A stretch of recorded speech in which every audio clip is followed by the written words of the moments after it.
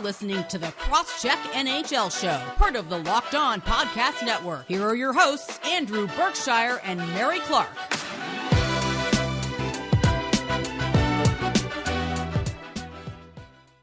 Welcome to the Crosscheck NHL Show. I am Andrew Berkshire from SDPN's Game Over series, and I'm joined by Mary Clark from For the Win.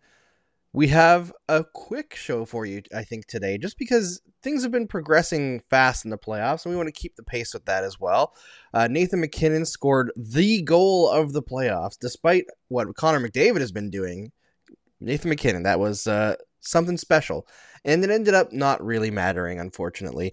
The Calgary Flames have been pushed to the brink by the Edmonton Oilers. Not what anybody expected in this series, but I think we've got to talk about how good the Edmonton Oilers have been.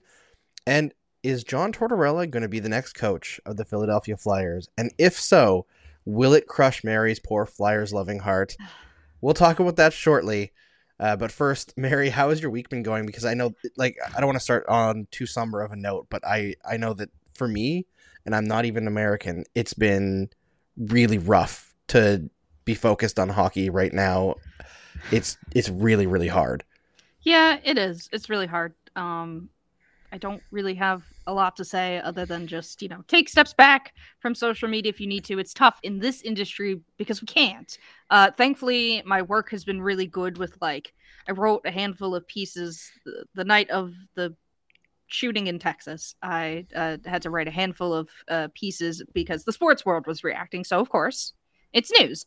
Thankfully, my bosses were like, hey, you can take the rest of the night off because, it's heavy stuff. So, I've been taking breaks when I can, but it's sad, disappointing, not at all surprising given, the things in this country that have led to this continuing to be a thing. That tweet always comes back in my mind. That's, once Sandy Hook happened and we allowed children to get murdered, nothing happened, nothing's going to change. And it's really disappointing and hard to not to get bogged down in all that mess, but do your best if you can. I have a wedding I'm going to this weekend, so I'm, going to hang out with friends. It's Memorial Day weekend, so it's going to be a long weekend, hang out with family. So hopefully that'll be a really nice reset. But, if, I know a lot of people are probably feeling this way, and I know I don't want to drag it all down into the sad, depressing, but that's just kind of how it is in the world right now. So, but take care of yourselves, take time as best you can. And, it's springtime, summer's right around the corner, get outside, just clear your head as best you can.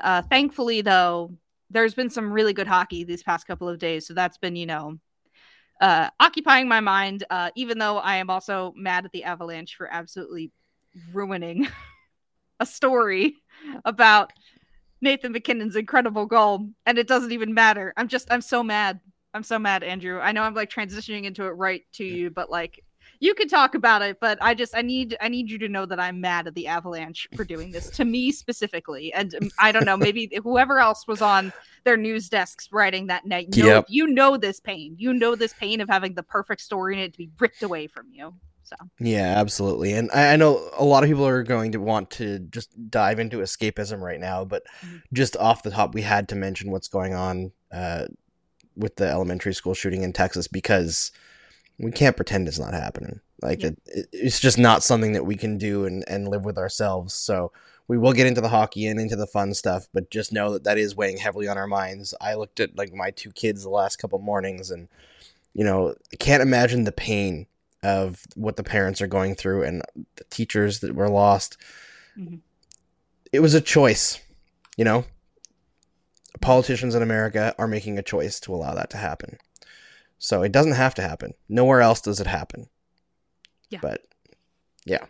All right. Yeah. So Nathan MacKinnon, that was Andrew, what a goal. What a goal. As soon as he picks it up behind the net, yeah, you can see something special is about to happen. Oh, just I've seen people comparing it to what was the McDavid goal that he deked through all those Rangers defenders? Was that this season? That was early in the season, wasn't it? McDavid, he did that 3 times in the first half of this season. Yeah, I've seen people comparing it to that, and they're both really great goals. But to do it in the playoffs is just oh man, next level. That is the best playoff goal at least I can remember.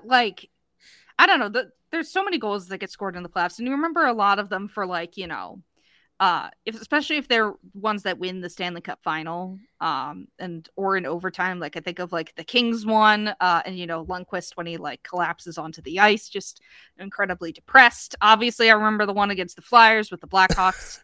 Because of course, I mean, that was a terrible goal, though. Yeah, I mean, if I'm going to talk about a Stanley Cup winning goal against the Flyers, it's going to be Darren McCarty's goal in the 90s. I was like, I wasn't alive for that, or I was too young to remember it. So were you alive in 1997, Mary? I was, but I was 4. So okay, too young to remember. Yeah, exactly. Now, if you haven't seen it, look it up, because Darren McCarty was like a 10-goal a season grinder, defensive, tough guy who played on the like vaunted McCarty, Maltby, Draper line of the 90s and early 2000s Detroit Red Wings. And out of nowhere, I think it was like his second or third goal of the entire playoffs, he just absolutely destroys Yanni Niemela's career and lays one of the nicest goals you'll ever see on the Flyers, and it was the Stanley Cup winning goal.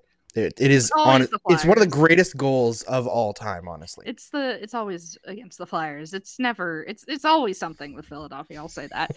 But yeah, it was an incredible goal because at that point, Colorado back at home for game 5.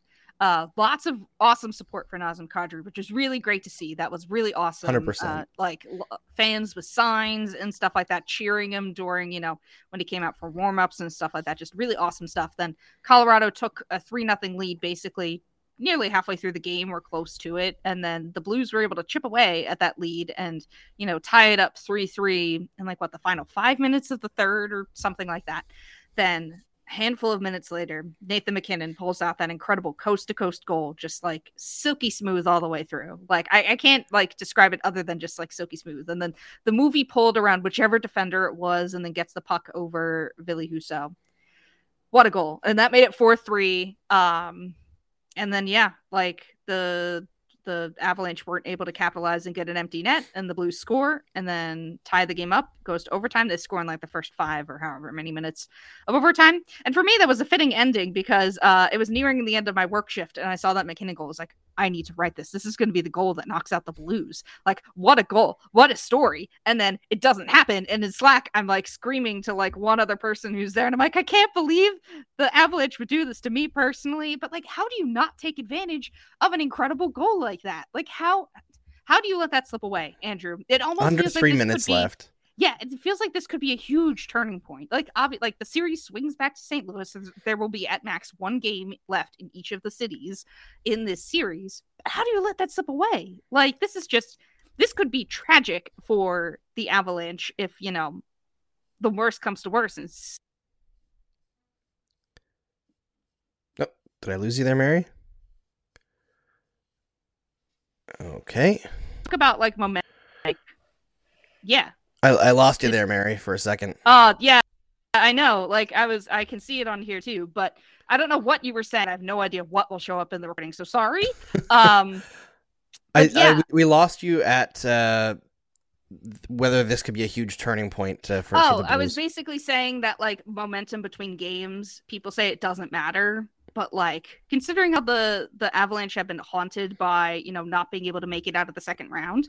It's possible. I saw somebody say it was a very Maple Leafs-esque loss, and that feels apt to say. But, it won't matter if the Avalanche are able to, blow the doors off St. Louis or even just lock it down and win in Game 6. It's not going to matter, but it feels like an incredible missed opportunity here for them. Yeah, it does. It does not look good at all. And I think those nervous feelings coming home to roost are a distinct possibility. But at the same time, I look at how this whole series has gone, and I'm not convinced that St. Louis can do it. They've pushed hard the last 2 games, but they've basically barely scraped out 1 win, while Darcy Kemper has put up an .850 save percentage in Game 4 and an .833 in Game 5. All Kemper has to do is be okay, and the Avalanche are going to win this series. He needs 1 okay game. So if he can do that in the next 2 games, I think they're going to be fine. I know there were defensive breakdowns, but at a certain point, you need your goalie to stop some pucks as well. Yeah. And he just hasn't really been doing that in this series. Someone on Avalanche Twitter put it really, really well last night. It was like, no matter how dominant you are, you're never going to dominate games for the entire game. You're going to get caught in your own end. You're going to get times where the wrong line gets caught out and or it's the end of a shift and you don't clear the puck. That's when you need your goaltender to really step it up. And despite the fact that Kemper's overall numbers are okay in the playoffs this year, he just has not been able to help them in those moments. So they need a lot more from him. We know he's a very good goaltender. He had a rough start this year in Colorado and then pulled off at the end of the year 921 in a year when goaltending stats were way down. He is a good player. He is a very good goaltender in his prime, so figure it out, Darcy. You got to help your teammates win this, because I think we've seen from the last few games here that Colorado's scoring is going to show up. Yeah, exactly. And they still lead the series. So the Blues just come into game 6 being like, we've kind of pulled off the impossible here. But, if Kemper locks it down and overall the team just plays pretty cohesively, they should still have it. It would be a collapse of basically epic proportions if the Avalanche, lose 2 games in a row here, because they are the superior team. It's just, they have to tidy up certain things. But yeah, they're still, at the, basically they just need to win one more game, and the Blues have to win 2. So yeah, it's just, I can see how it can be frustrating, but a lot of teams will say they'll put it to the side and, move forward. And that's probably the best thing you can do here is just, not think about how game 5 went. Just make sure it doesn't happen again, basically. Yep. Reset and reload and be confident in the fact that you're a significantly better team, which they are. But, I think that they don't have the ability to lock things down that Vegas did in St. Louis. I think they're a very high-powered offensive team, but I don't think they can stop the Avalanche the way that Vegas did last year. So we'll see how it goes. Obviously the Avs are losing Sam Girard, right? That is a big hole on defense, but they've been great overall. I think this is a series that will likely not get out of control, but I did see some pretty testy Leafs fans that nobody's really giving Colorado that much crap about this, because they did blow a 3-0 lead, a 3-goal lead in the third period to lose in overtime, which is what the Leafs get dogged for all the time. But the difference is that the Avalanche are still in control. The Leafs did that in game 7. Yeah. In 10 minutes. So let's not get it twisted here. Yes, also, the Avalanche have failed to get past the second round, but it's still... They've at least gotten to the second round. Yes, every time. So there's a lot of success there that hasn't gone all the way, but something to lean on, which the Maple Leafs do not have. Yes, exactly. And still, this is going to be a fun series. I really hope it continues, goes long, because, we're probably going to talk about, in the next segment, a couple of games that by the time you hear this, the series could already be over. Well, actually, one of them will be. The other will, the series is tied 2-2. But it feels like, we had such a great first round of games that went super long, or series that went super long. And, now the second round is the Panthers got swept, and the Oilers have the Flames on the ropes, and just, I don't know. And for a little bit, Colorado had the Blues on the ropes. So I hope we see more long series, but we're going to, talk about the other playoff series in the next segment. Yeah, we're going to hit on the other ones, but first I got to tell you about our partner in Athletic Greens. I started taking Athletic Greens because, I don't know if you know this, but when you're a parent, your diet takes a hit, because especially when they get into the toddler years, kids are a little bit picky. And if it's not, tan or white, like bread or chicken nuggets or French fries, oftentimes they don't eat it. And unless you're willing to cook 2 meals every day, your diet doesn't look that great either. So Athletic Greens provides all of the amazing nutritional value that you're missing out on when you're stuck eating a toddler diet. And it does so in a very quick drink in the morning. Don't have to worry about popping 1,000 pills. They have 75 high-quality vitamins, minerals, and whole food source superfoods, probiotics, and adaptogens to help start your day right. This special blend of ingredients supports your gut health, your nervous system, your immune system, your energy, recovery, focus, and aging. All the things. It's a lifestyle. to have Athletic Greens. Whether you eat keto, paleo, vegan, dairy-free, or gluten-free, it contains less than 1 gram of sugar, no GMOs, no nasty chemicals, or artificial anything. While still tasting good, it supports better sleep quality and recovery, supports mental clarity and alertness, and it's the one thing with the best things. Athletic Greens uses the best of their best products on the latest science, or based on the latest science, and constant product iterations and third-party testing. It costs you less than $3 a day, and you're investing in your health. It's cheaper than your cold brew habit. It's cheaper than getting all the different supplements yourself, and you're investing in an all-in-one nutritional insurance. Athletic Greens has over 7,000 5-star reviews, recommended by professional athletes, trusted by leading health experts such as Tim Ferriss and Michael Gervais. To make it easy, Athletic Greens is going to give you a free 1-year supply of immune-supporting vitamin D and 5 free travel packs with your first purchase. All you have to do is go to athleticgreens.com/NHL Network. Again, that is athleticgreens.com/NHL Network to take ownership over your health and pick up the ultimate daily nutritional insurance. Athletic Greens. Thank you for making the Crosscheck NHL show your first listen every Tuesday and Friday. For your next listen, check out Locked On Now. Nightly recaps of every NHL game with analysis from our local experts. It's free and available wherever you get your podcasts. All right, Mary. So I believe both of us took the Calgary Flames in the Battle of Alberta. You can correct me if I'm wrong. So I feel like I'm trying to remember, because even though this wasn't that long ago when we made our second round predictions, I know I picked Florida, Calgary, Carolina, and oh man, what's the last series? Oh, Colorado. Thank you. I was like, yeah, it's been a week, guys. Right now I'm very thankful to Colorado for making one of my predictions look good. Yeah. I'm uncertain about Carolina, New York, just because that series has been very tight. Mm-hmm. Obviously, Tampa proved me wrong on Florida. Yeah. And Edmonton, I have to say, like, I'm not impressed with how Calgary's playing overall. Mm-hmm. Although I think they are the better even strength team. They just haven't been playing their own style, or pushing their own style is how I would put it. Outside of game one, but game one was funky. Yeah, game one was crazy. Mm-hmm. But overall, I have to I'm really impressed with the Edmonton Oilers. Their ability to play this quick strike offensive game, their depth has come through. Their defense has been better than expected. Mike Smith is the ultimate agent of chaos in that he has been actually really good. Mm-hmm. And then he lets in a 130-foot floater from the opposing blue line, which was hilarious, and immediately blames his own teammates. Yes. Which is I almost forgot that goal happened. Wow, yeah. And I think that's what impressed me the most about the Oilers. That goal goes in, and the game is tied, and immediately Ryan Nugent-Hopkins gets back on the horse and gets the lead for Edmonton again. It's they don't crumble. They don't crumble like other They've got no Oilers fear. Teams. Yeah, that other Oilers teams in the past weren't able to get started offensively, especially when they let in, or Mike Smith let in, some bad goals that just weren't able to, get over that mental hurdle. But they're like, nope, our game now, and just continue to play the way that they play. And yeah, I mean, they have such a quick strike game, lots of goals and plays off the rush, between McDavid, Evander Kane, all that stuff.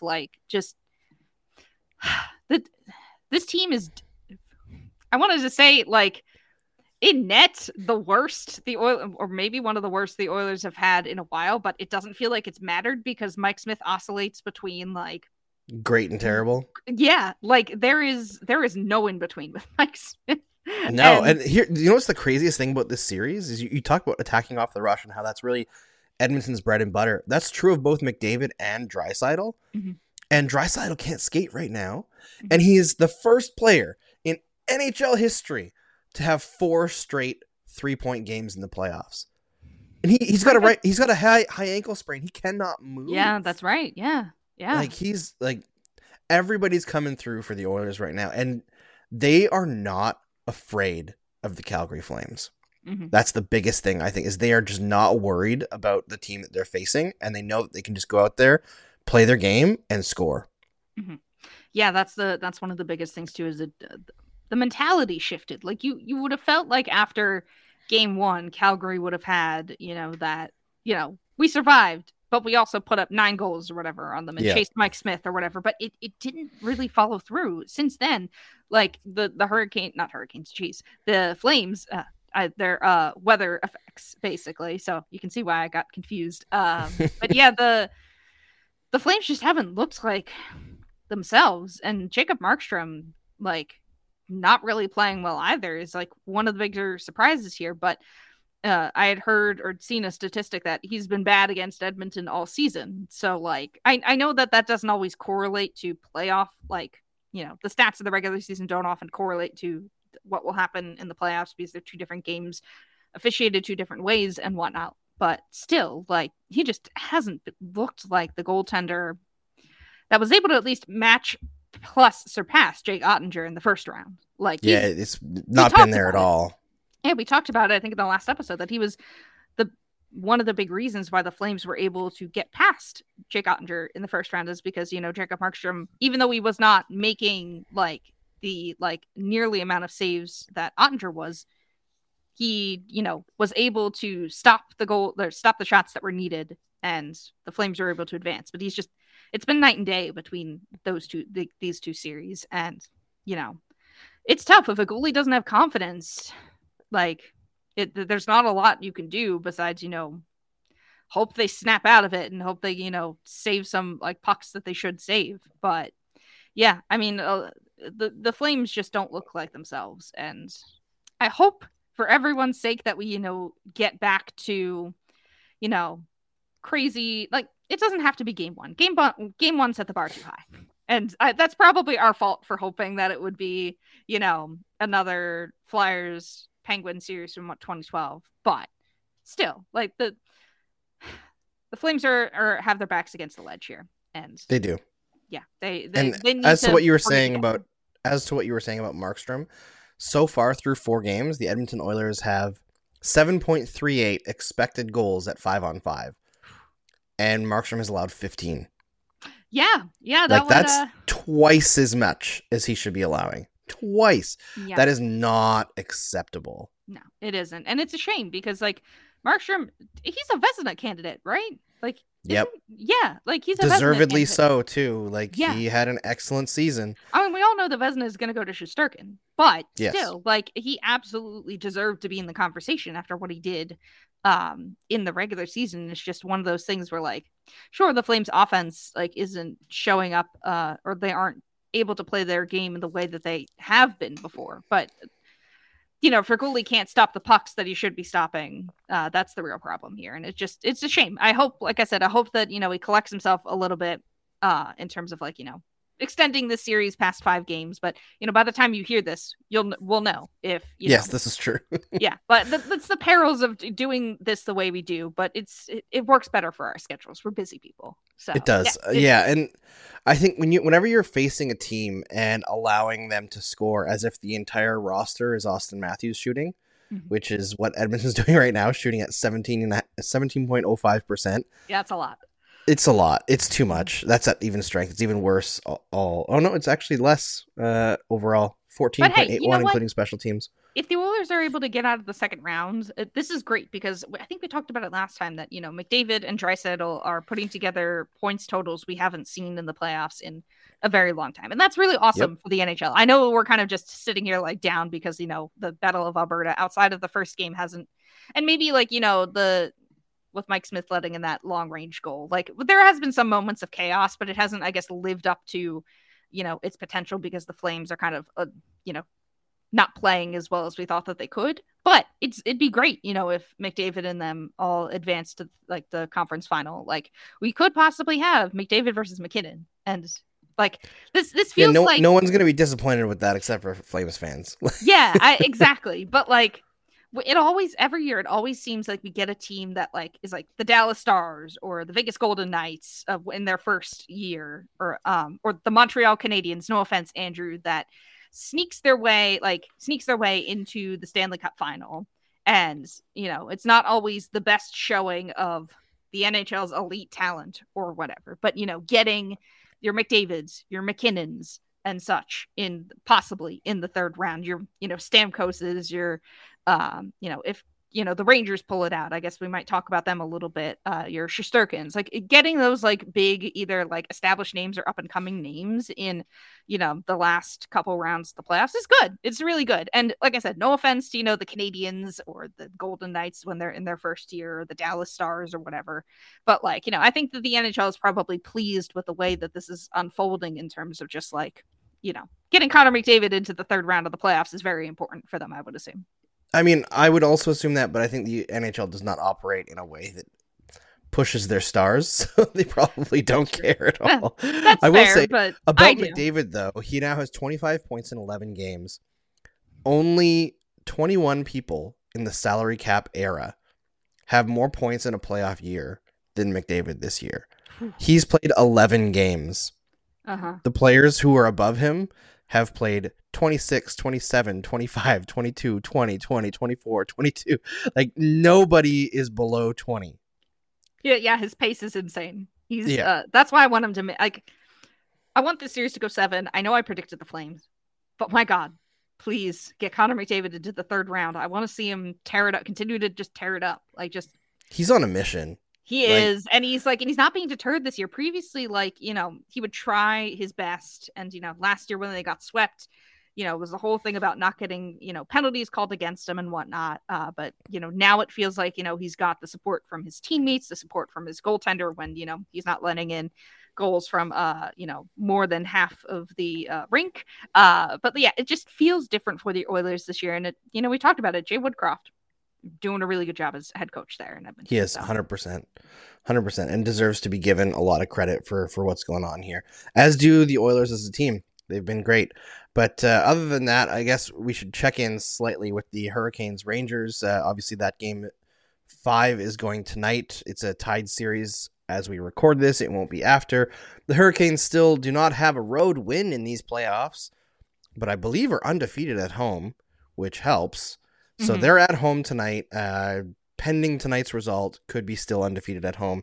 I have a feeling they're still going to win this series, but it's just a weird in more thing. Doubt. Yeah, it's just a weird thing that they haven't been able to win on the road this year. Like, we talked about how in the terms of the the hierarchy of like the series excitement, this one is on the ground floor.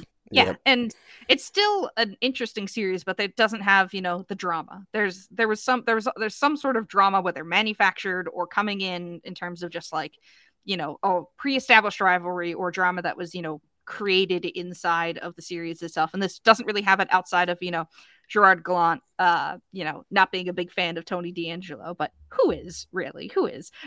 So yeah, but the Hurricanes thing on the road is just very strange, and you need to win on the road in order to win. It's a very abnormal thing if you can't win on the road but are still able to win like your series. So I don't know, it's just been a very weird thing for Carolina this playoffs. I don't know what to make of it. It still feels like that they have this in their hands, but Shesterkin though has been much better this series, and if he continues to be red hot and is back on his game, I'd be a little bit worried if I was the Hurricanes there, because same.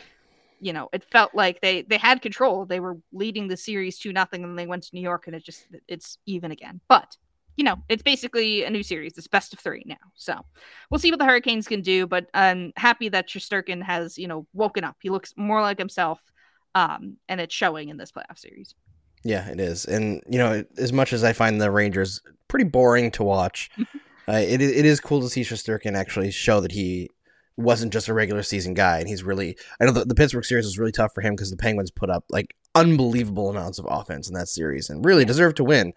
And probably would have won if Trouba wasn't able to injure Crosby. But pretty fun situation there for New York Rangers fans. I think they're in a better situation right now than many of us expected them to be.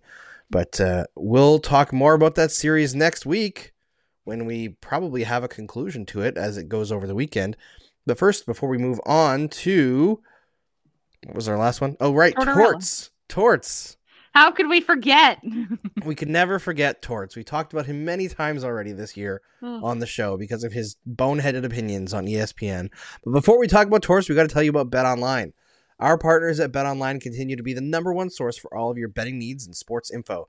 Find all the latest odds, news, and sports developments, including this year's basketball playoffs, Major League Baseball scores, fights, and even next season's NFL futures. BetOnline is your continued source for all your sport wagering information, from live betting to playoffs, esports, and more. Head to the website today or use your mobile device to learn more about the trends and action. BetOnline, where the game starts. So, Mary, obviously this Torts situation with Philadelphia is super interesting to me because it was leaked essentially by Torts to ESPN that he was going to talk to the Philadelphia Flyers. And then, at least good of him to do because, you're under contract with your employee. It's yes. Yeah, he kind of has to. He has no choice, right? But then the Flyers kind of came out and were like, hold on. Yes, but actually we're interviewing many people. Well, yeah. But it seems like I'm looking at this whole situation and it might be a little bit written in the stars on two conditions. One is that Torts goes in there with the mind of like bringing back the Broad Street Bullies. And that I think fits very well with his personality and could make them play in a way that is like very Philadelphia. I feel like there's a mesh there that people who don't like Torts don't want to admit because there is something there, right? Yeah. In He terms gets of personality and keep going. But the other thing is that the Flyers have to be doing a quick reset because Tortorella is not a long-term coach. He has coached for long stretches and periods, but the time that he gets positive results is like 2 to 3 years. So if they plan to bring in John Tortorella for a 2 to 3 year stretch to get the Flyers playing Broad Street Bullies hockey, to build an identity, and then for somebody else to come in and take that and ascend them to the next level, as Carter Hart is in his prime of primes. Okay, interesting. I'm here for it. I'm listening to it. If they think Tortorella is going to come in and immediately they're going to become a contender, I think that's a huge, huge mistake. Yeah, there's a lot here. I said it on Twitter that for the content, it would be very good for the content because Tortorella versus the Philly media would be it. It would be good for content. It feels like it's a very Philadelphia fit. I will absolutely give it that. It is 100% a Broad Street Bullies-esque type move. And considering the people... Torts be a tougher interview than Jacob Voracek? God. Oh, man. Voracek, when I've talked to him, has been nice to me, but Yeah, but I mean... He has his... we know, but I think it's, Tortorella is abrasive all the time. Jake Voracek might not be as abrasive unless you write a bunch of columns about how bad he is or something like that. So yes, deserved when Jake Voracek goes after you. Yeah, it might be a little bit different, but like I said, it feels like a very Flyers Broad Street Bully-esque move, which fits considering the people in the front office are people like Bobby Clark, who was a part of that regime and such in the Flyers past. And look, Tortorella gets results. There's no denying that he's by the numbers, a good hockey coach. Has gotten, overall has a positive coaching record. Got the Columbus Blue Jackets to the playoffs in 4 consecutive seasons. Only made it to the second round in one of them, but still got them to the playoffs, which is more that the Flyers can say in their recent history. Had good enough success with the Rangers. He's gotten teams to the playoffs multiple times. And, he won the Stanley Cup with the Lightning way, way, way, way, way back in the day. But what concerns me is his mentality on the players that are high skilled and doesn't want them in the game. And it is very frustrating. It's such a double-edged sword. It really is. On one hand, great content with the media, has a proven track record of at least, getting teams to the playoffs and has won a Stanley Cup. Not really in the modern era as much, but he's by the numbers a good NHL head coach. But his philosophy on talented NHL players is frustrating to say the least, especially because that seems to be the way the league is going. You don't see a lot of teams that are first and foremost heavy hitting bruisers and stuff like that win championships. You have to have skill in this league. You have to have players like Nathan MacKinnon, like Nikita Kucherov, like Johnny Gaudreau. You need to have those types of players on your team. And it feels like if the Flyers got John Tortorella, they wouldn't want those types of players on their team. They would want more, blue collar stuff, right? Yeah, exactly. Like, I wonder if forwards, Cam Atkinson is like, seriously? Oh, yeah, I forgot about that. I completely forgot about that angle to it all. So, yeah, it is just, I don't think Barry Trotz is going to pick Philadelphia because he has the pick of whoever he wants. And I just don't think that it's an attractive job for him in Philadelphia. It also just doesn't fit, like, stylistically. Like, the Flyers are at a huge crossroads with where they see themselves. Like, the ideal way for me and a lot of fans would be for them to continue to tank and not play well and, not give up, but, like, it seems as if the Ron Hextall draft picks were not as good as once thought, which is a shame because for a long time we thought that, your Travis Konechny's and Nolan Patrick's of the world were going to be really, really good. And we had been sold for a very long time as fans that, basically a trust the process thing, much like the Sixers of like, Hextall amassed all these draft picks and, you've got your Morgan Frosts and whatnot, but none of them have panned out into, as good as they should have been or better. And that's kind of what you need. You need to hit on draft picks. And the Flyers felt like they have not hit on any single one. So it just feels like, a failure from that regard. And I don't know if some of the players have been put in good positions to succeed, especially because, we've had COVID seasons and it's hurt a lot on players' mentality, especially like Carter Hart, who said he struggled in the 1 year with all the COVID stuff happening and just, I get it. It feels like the players weren't in a position to succeed, but it also feels like that they've been given ample opportunity to succeed and, whatnot. And they just haven't shown like, players on bad teams. Like if you're a good player, you can still rise and, show something. But it feels like no one on the Flyers has risen to really show something, especially of that younger crowd. So a lot of people believe that the Flyers should basically like continue to like tank. They're not going to get Connor Bedard, but like it doesn't feel like it. Basically, people feel like they should cut their losses at this point and try and do another rebuild, essentially. But on the other hand, then you have Comcast and the like, the higher ups in the Flyers that believe that they are aggressive retools away from making it work. And fundamentally, it doesn't feel like they are because they're missing, those core star pieces. They're outside of like Sean Couturier, who isn't an offensive stud. He is a defensive stud, but not an offensive one. They're missing a huge key offensive player. They're missing an offensive star. Giroux could have been that for some time, and he was, but he was doing it by himself. But there is no like offensive core here. There really isn't. One of the players I like is Joel Farabee, but like even he isn't like a top end superstar in this league. You need players like a McDavid Draisaitl. You need a Crosby Malkin. You need a Gaudreau, Lindholm, Kachuk thing. You need that core, and the Flyers don't have it. And you can buy your way into that, but it's expensive. It really is. So the Flyers are at a crossroads. All that to say, they're at a crossroads, and this coaching search is really going to dictate where they're going to be. If Tortorella becomes their coach, they're probably, like you said, going to try and do a quick turnaround that I feel like is only going to continue to end up in mediocrity because they don't have the bare bones of a successful team in this NHL. Like I said, there is no, Stamkos, Kucherov, Hedman on this They team. have good pieces, but not the cornerstone pieces. No, and that is what you need in this NHL, and especially we've seen it in the playoffs, and we've talked about it extensively. And just like I said, I don't think Trotz is going to be the head coach because it doesn't make sense. It would be a shame to lose out on a coach like that, but it just doesn't make sense. I've heard Flyers fans want Jim Montgomery, because he feels like a good stylistic fit. I don't know.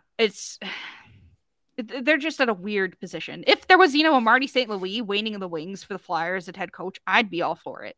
But I don't think there is. I mean, Danny Briere basically seems to be being tapped as possibly the next GM for the team, but he's not, the coach. So it's it's a lot of frustration in Flyers land. And, while Tortorella would probably mesh with the, Broad Street Bullies aspect of this Flyers team, it probably isn't going to do anything for them, in the long term in terms of, winning a Stanley Cup, which is, it would probably help, Chuck Fletcher for a couple of years. Like maybe they, are a bubble playoff team and then lose in the first round or whatever. But that's the thing. Tortorella can get teams to punch above their weight in the short term.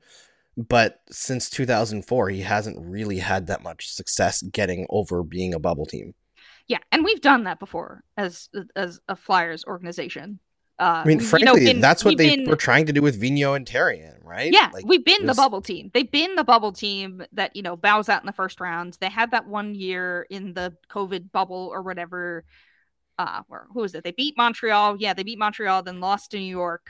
But, it's the same old story with the Flyers. It just doesn't... It's a shame to feel this way because I still love the team, but,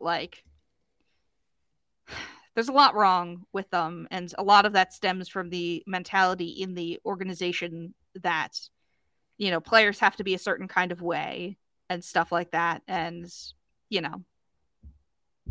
it just sucks. But Tortorella would fit perfectly in what the management wants, but I don't think what management wants is the long-term solution here. I'm willing to be surprised. I absolutely am willing to be surprised here because, hey, you never know. I don't know. I don't know hockey that well. I just, talk about it and write about it. But I don't know. But still, it doesn't look good for the Flyers for the future. It's just, it is what it is. But at least if, Tortorella joins the team, the content will be fun. At least. It will be.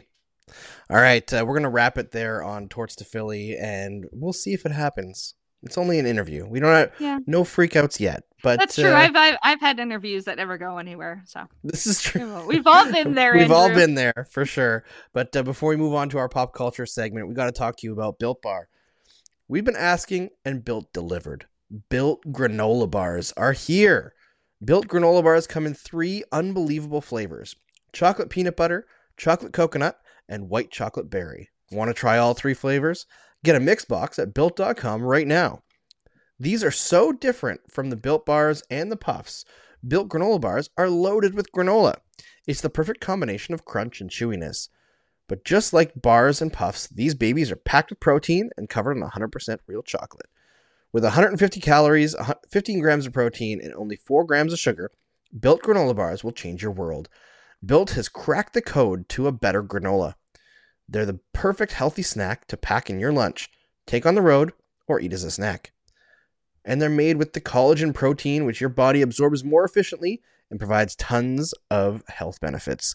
If you've been waiting for a healthy and delicious granola bar to hit the market, this is your time. Head to Built.com right now and get to the Built granola bars. 3 delicious flavors to try: chocolate peanut butter, chocolate coconut, and white chocolate berry. Don't miss out. You got to get yours today. Go to Built.com to get Built granola bars right now. Go to Built.com, use promo code LOCKED15 to get 15% off of your order. Use promo code LOCKED15 for 15% off at Built.com. All right, Mary, I don't know how much pop culture you've been enjoying, but I have been watching 2 series over the last few weeks here in my downtime when I'm not watching the playoffs.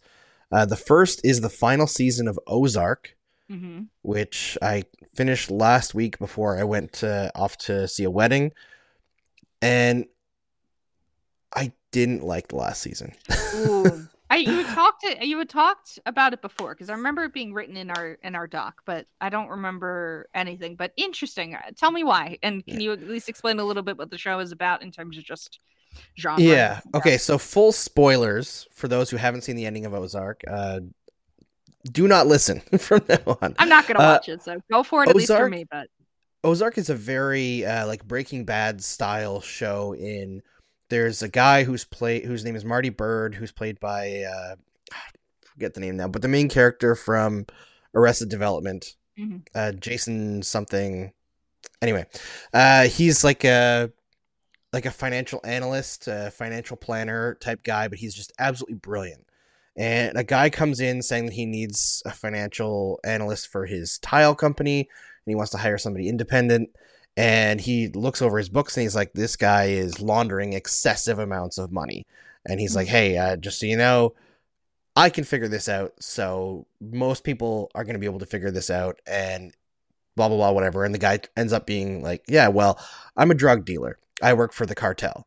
And he's like, well, you work for me. Here's how much money we'll pay you. And he was like, I guess. And it's just like everything escalates and goes downhill from there. And they end up moving to the Ozarks to launder money through, they build like a riverboat casino, and just like everything is always like going wrong, and he's trying to like fix it for his family, and his wife gets involved, and she's somehow even more ruthless than he becomes. And they involve this girl named Ruth in the Ozarks, who is like her whole family is a bunch of criminals, but she's just like really charismatic and good. And they end up just like falling out really badly. And in the end, the birds kind of all get away with it and get out clean. And Ruth gets killed. Oh, man. Yeah. As the fall guy, basically. Essentially, right? So like the cartel never goes away because they like end up partnering with the FBI. And the FBI is like, yeah, just give us money. Which is very real life. So yeah, so it's definitely one of those things where I remember reading a lot of analysis of Breaking Bad, like, oh, the series was bad because in the end, Walt got what he wanted. And I don't think that the bad guys winning is necessarily bad, but I think that the way that they ended this series with Ruth was like really callous, and you feel it, but also, I don't know, it just seems very shrugged off in the end. It wasn't satisfying. Yeah, it wasn't satisfying. Yeah. I mean, obviously I know nothing outside of the plot you just told me, but like it doesn't sound like a satisfying ending. There could have been other ways to do what they did, but make it more satisfying to the audience that went through that journey, or the characters. So the whole thing, like it's like a very edge of your seat drama the entire time, and in the end you're just like, wow, really? That's where you went? Yeah. And it's like, it's understandable from certain perspectives, but also like really kind of gross. And then the other series that I've been watching has just been much more fun, which was Abbott Elementary, which I've been watching on Disney Plus, which is just like The Office or Parks and Rec style comedy about following a bunch of teachers at an elementary school in Philadelphia. Oh, nice. And it's really cute, and I enjoy it. Yeah, that sounds fun. Speaking of Disney stuff, I actually have something. This upcoming weekend is the season finale of The Owl House, which I've talked about. My sister and I are really big into like animated shows. We've watched like Gravity Falls together, She-Ra, all that stuff. And The Owl House is another one of those like really awesome like animated shows and whatnot. And the season finale / like not series finale, because it got canceled by Disney, because it's, you know, one of those shows that has a lot of really awesome representation, and Disney's like, no, we can't have that. But it's getting the end of this season, and I think like a handful of movies before it, you know, the series itself concludes. But it is very dramatic, and I'm worried about some of the characters, but it's a great show, so definitely check it out if you have any sort of like leanings in terms of like animation and stuff like that. It's got some really cool world building too, awesome reveals, great character moments and arcs, and good representation. And obviously by the time you guys listen to this, Obi-Wan and apparently Stranger Things will be out. So we've got a lot of pop culture to catch up on, Andrew. I'm definitely going to make Obi-Wan the priority here, because I'm going away for a wedding this upcoming weekend, and it's a long weekend. So like, hopefully by the time on Tuesday, I will have at least watched that and some of the new Stranger Things season. So I don't think we can go full spoilers on Stranger Things by the time we talk again, but like there's a lot of pop culture coming out now. So that'll be good. And it's stuff I'm interested in too, because, you know, Obi-Wan we've talked about, very exciting stuff.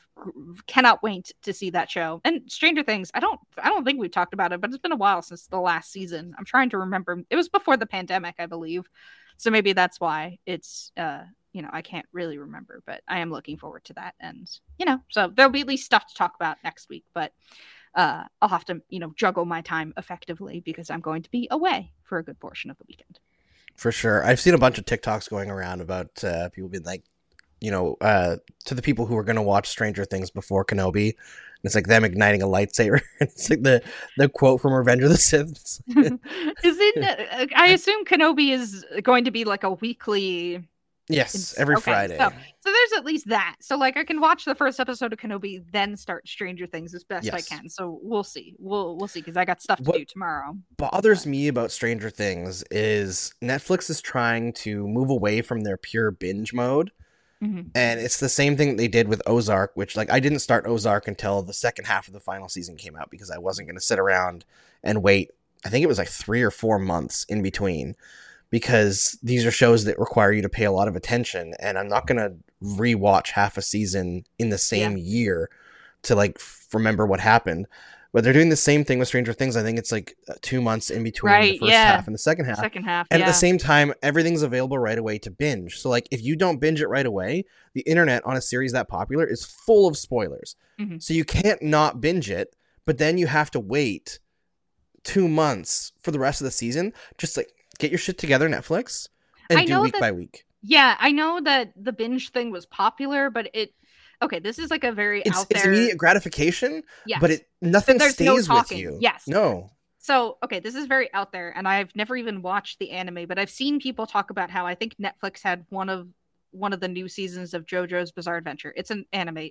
That is not important, but one of the criticisms was that Netflix is like, they drop it all at once compared to like an anime that is weekly, like a show like Spy Family, like I've been watching weekly with my friends. Like you drop it all at once and the conversation is all at once, happens all at once, and then it disappears like within like a handful of weeks or whatever. And there's no longevity. So I think that's basically what you're getting at here, is like part of the thing of like, you have to remember what happens because it all came out at once and it's a lot to go through and you're binging it and it's great immediately because, instant gratification. But then like, also spoilers, you get inundated with spoilers because if you're not fast enough watching it, people like there's no like time limit. There's memes everywhere. There's memes, there's no time limit because it's the internet, it's a free-for-all. It's not good for enjoyment, it's not good for the longevity of a series. It's just not good overall. And like WandaVision would not have been nearly as good if we got it all at once. Exactly. It was that suspense, it was the mystery and the fan theories that you got to read and people picking out like freeze frames of like, look at this little thing, what does that mean? That anticipation means something, and I feel like Stranger Things is a series that could really benefit from that. And how popular it already is, I feel like it'd be way more popular if it was weekly. And I love the instant gratification of binging as well, although I'm not able to do it nearly as much now that I have children that demand my attention at all times. And like by the time they get to bed, I can do one episode of something and then I'm half asleep. But it just isn't good. I think it has its place for certain things, maybe more like comedy focused shows. Maybe. Sure, yeah, like something like The Office. Yeah, binging, like the binge, whatever the 22-minute comedy is great. For binging. Like stuff like that. I think it has its place, but for something like a drama or whatnot, it just doesn't like the moments don't get to sit. Basically, they don't get the the drama they deserve. They don't get the the talked about, like if Game of Thrones had dropped all of their season, like one of their seasons all at once, like it wouldn't build. Yeah, it wouldn't.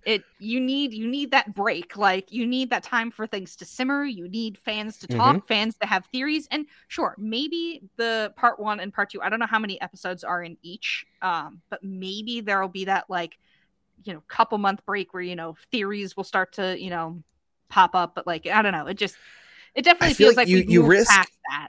With that much of a break, you risk people not caring anymore. Yeah, that's right. A good point. And in the second half of Ozark, like for the first half, I saw a lot of people talking about Ozark being back. And the first half of the last season was actually quite good. In the second half, I didn't see anyone talking about it because I think when you split it, people just stop caring. Right? Yeah. They have other things going on in their lives. There's such a busy schedule for streaming and different shows now. I think Stranger Things is a series that can really be advanced with. And the thing is, like, if you're just going to binge all the time, what's even the point of splitting it up into episodes? Just make a super long movie. Yeah, pretty much. Like, what's the point of having a cliffhanger on an episode? Just to keep you pressing click next? If you want to watch the series, you're going to click next anyway. Exactly. It's so funny how this is unrelated because I feel like we're wrapping up the episode. I love how the very beginning we're like, this is going to be a short episode. Then we spend like 20 minutes talking about the Oilers and then 20 minutes talking about pop culture and 20 minutes about me talking about John Tortorella. Great stuff.